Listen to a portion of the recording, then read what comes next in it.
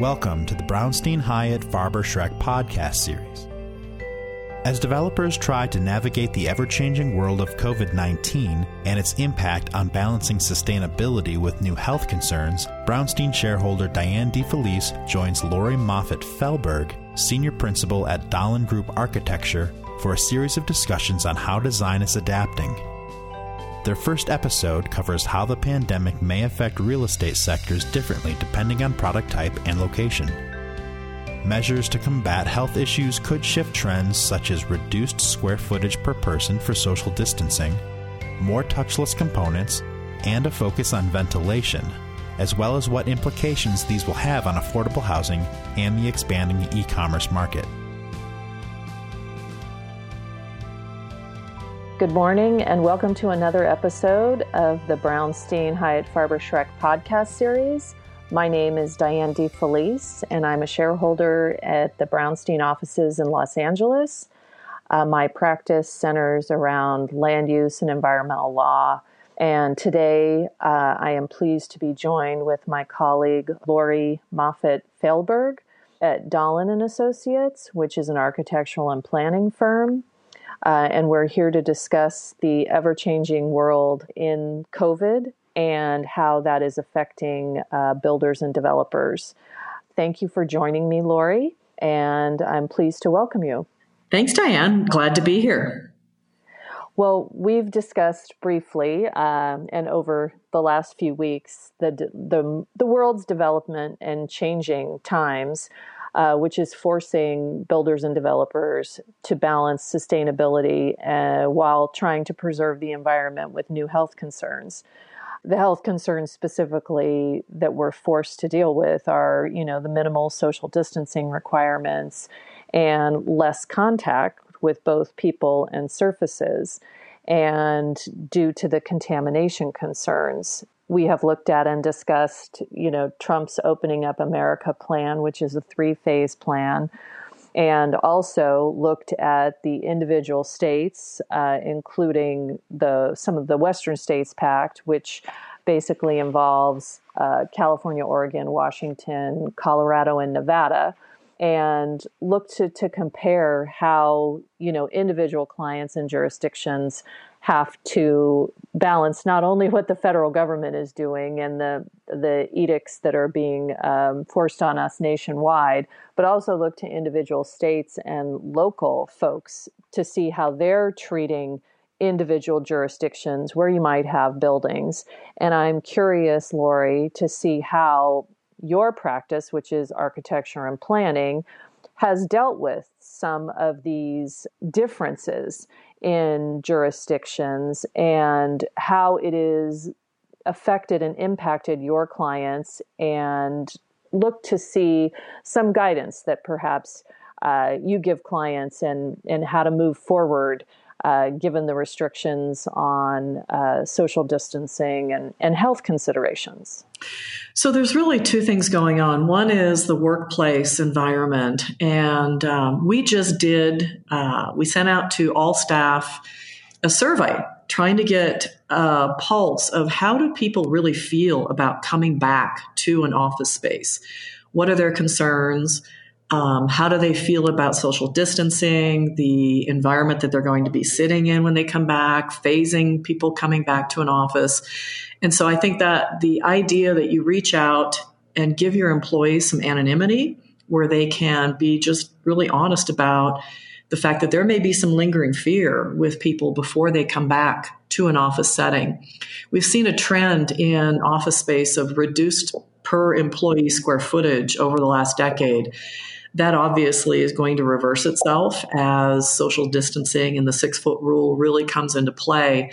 The open offices where a lot of shared workstations, a lot of shared small gathering spaces for collaboration, we'll all have to figure out how do you still foster that collaboration when you're not, standing right next to people or sitting right next to people, leaning over the same computer monitor. So that's going to have to be addressed through thoughtful layout of the office space.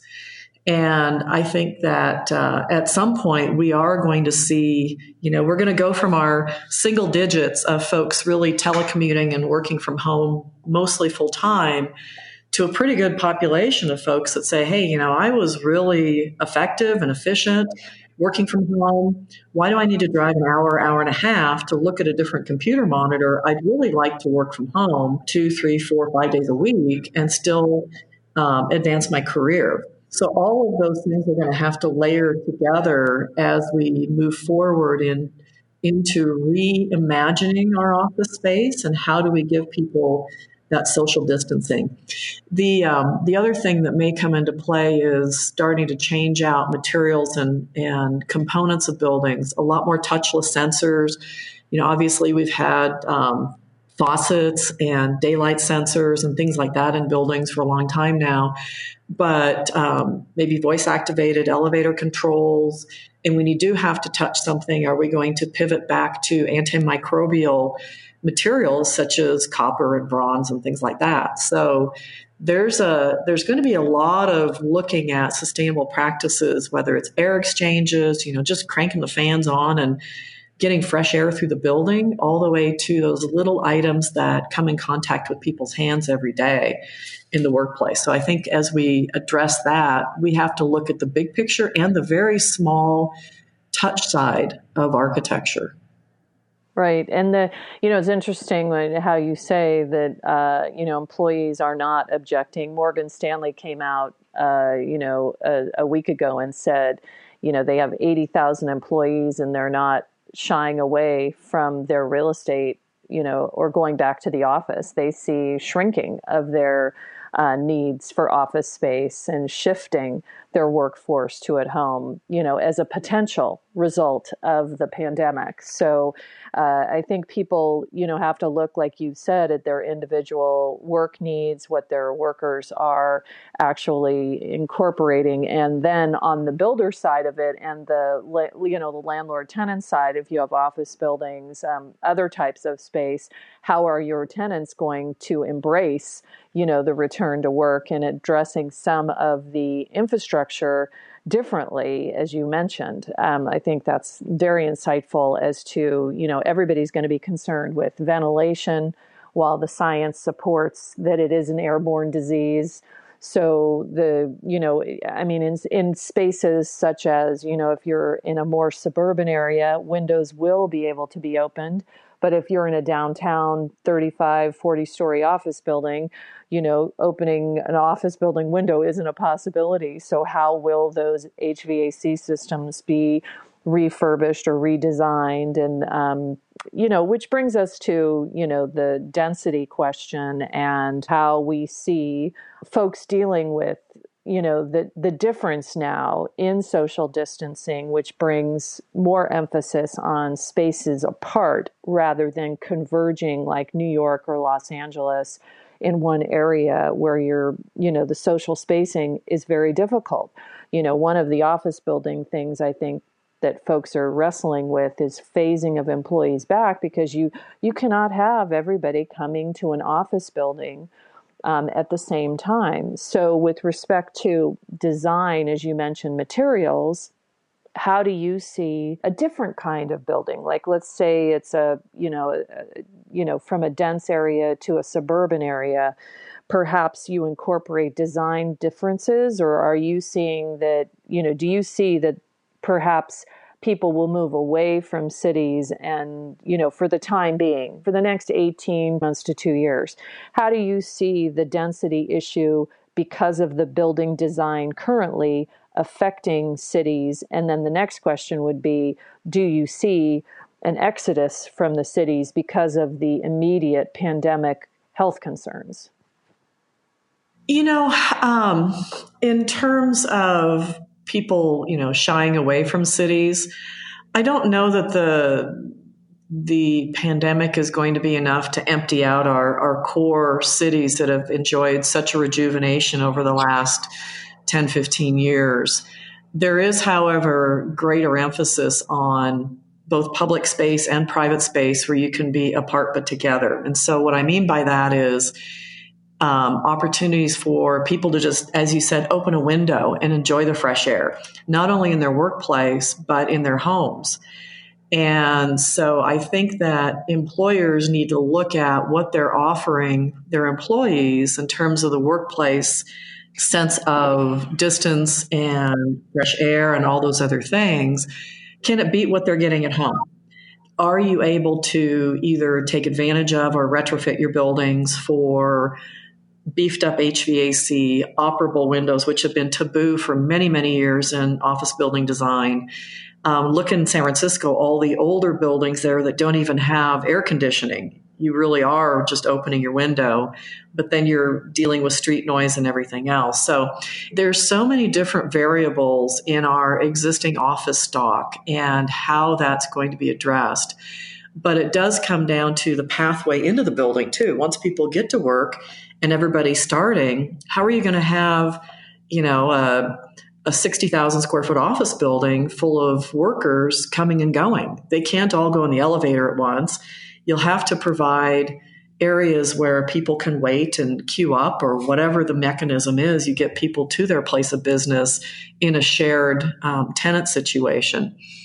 I do want to go back to something, though, that started to drift into housing a little bit, because I think a lot of things I'm hearing and experiencing from conversations and reading about is the idea of, the operable windows, that little bit of balcony space that is yours to enjoy and get outside and get some fresh air in a city environment. As a company, we do a tremendous amount of housing, multifamily housing, and then affordable housing. And as you know, our costs per unit of affordable housing, particularly in California, are just astronomical to build. So we had actually started to see a trend towards eliminating private balconies in favor of common amenity space. And I think we're going to be rethinking that as people look to having that opportunity to have some outdoor space of their own, yet be able to see their neighbors, see a common event, maybe a birthday party in the common area, or overlook a public street where there's a coffee shop or something down below, so they can still feel connected to other people. That's going to be really important, and we'll have to figure out how to crack that nut in our age of very high construction costs. Right. I think the common area space, versus having your own private area, is going to have to be weighed very carefully, especially with affordable units, because the cost itself of adding those to any multifamily building structure is between $500,000 in California. It can be between $500,000 to $1 million, depending upon where you're located. And I think affordable now is so behind. It's going to have to take a huge leap with the health risks, that are being discussed, and how to prevent, exposing multifamily structures to, additional liability even, or additional concerns, which will affect, if you have additional concerns with a building and you're trying to lease it or sell it, it's going to affect the value. So I think these are all really good things to consider in marketing, and how as planners we approach development in the future, and just to be prepared while the issues are being batted around the cage, so to speak. You just are going to have to be nimble and responsive in a very short time span, especially if your projects are in the works now, or ready to go to hearing. I think it is it provides a lot of opportunity if developers are flexible, I think. And we did discuss the impact on the need for space, but it is going to be interesting to see, as you discussed, whether employers as tenants are going to want more or less square footage per worker. I mean, I think that is a really, we've gone from having the office buildings have virtually no parking spaces because we want to reduce vehicle miles traveled. But how is that going to affect the office buildings and parking and the issues that we thought pre-pandemic were in the can, and this is what we're doing going forward, those may change as well. And I think the one thing that we have seen a rise of in terms of industrial development is now mail, right? E-commerce delivery. So it will be interesting. Do you agree? Or what are your thoughts on, the effect of e-commerce on industrial development and where those might be placed? Do you think that those are going to be, in areas outside of a city just because of the density? Or do you think that they will have those huge distribution facilities that you see, along the 5 freeway in California, staying there and still using trucks? I mean, those are questions that folks have to consider in this time. Well, it is interesting because it's also interrelated, right? So if you say that we're going from single digit telecommuters to, let's just say 25% of the workforce does a major percentage of their time telecommuting, how many cars is that taking off the road? So if you take that many cars off the road, and with the rise of e-commerce, I mean, quite frankly, I'd done a little bit before, but wow, I've discovered groceries and everything else online right now for not only myself, but for extended family members. And so the convenience of that, I don't think is going to go away. A lot of folks had been doing it before, but now it really is tied in. So a couple things affect architectural design right there. In addition to the distribution centers and the bringing of the goods to your location, is your location going to be home or work? And what's the secure drop facility at either your home or work? I know a lot of our employees have their orders shipped directly to the office because they're there during the day. They come in the front door, they pick them up on their way out, and they don't necessarily have a secure location where they live. Fast forwarding to new design of residential communities, for a long time, we've been adding parcel pending lockers and different systems into multifamily buildings. I think we're going to see more and more of that occur. And they take some space because as more and more folks want to use them, if you're in a 100, 120, 140, 200 unit multifamily building, whereas you might have been able to get away with maybe 10 to 20 lockers before, look at the percentage that you're going to need to be able to increase that to service your residents. And so it will affect architecture. It will also affect how people select where they're going to live, if there's an opportunity to support them in that. And if they're not going to the office, I think the space within the home itself to be able to comfortably work, not just convert a bedroom or a little wide spot in your hall, but to actually work from home, preserve your income, and have a career or a job that can flourish from your place of residence is going to become more and more important. Right. And maybe the federal government can loosen up the requirements on your taxes, right? Of deducting part of your home for office use.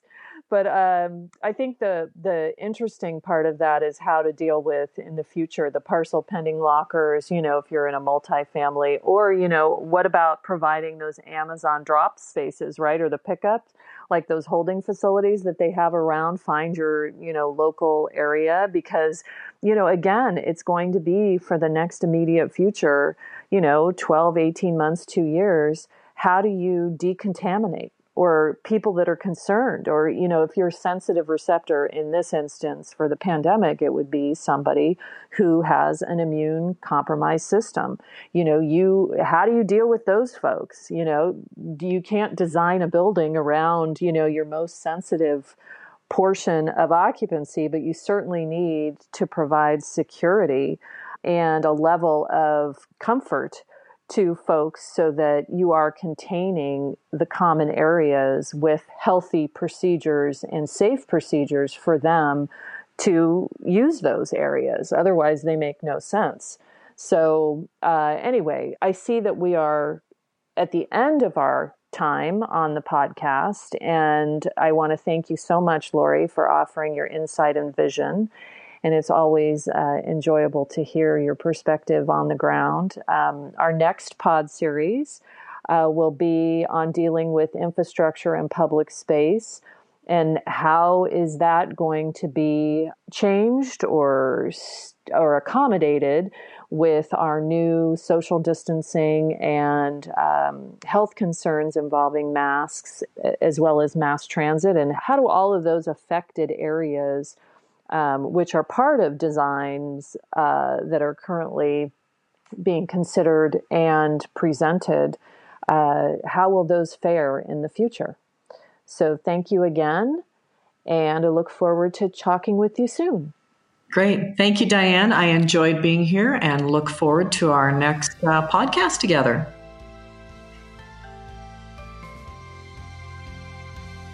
Thank you for listening to the Brownstein Hyatt Farber-Schreck podcast series. If you like what you hear, please subscribe and rate us on Apple Podcasts or your favorite podcast app. Visit bhfs.com for more information.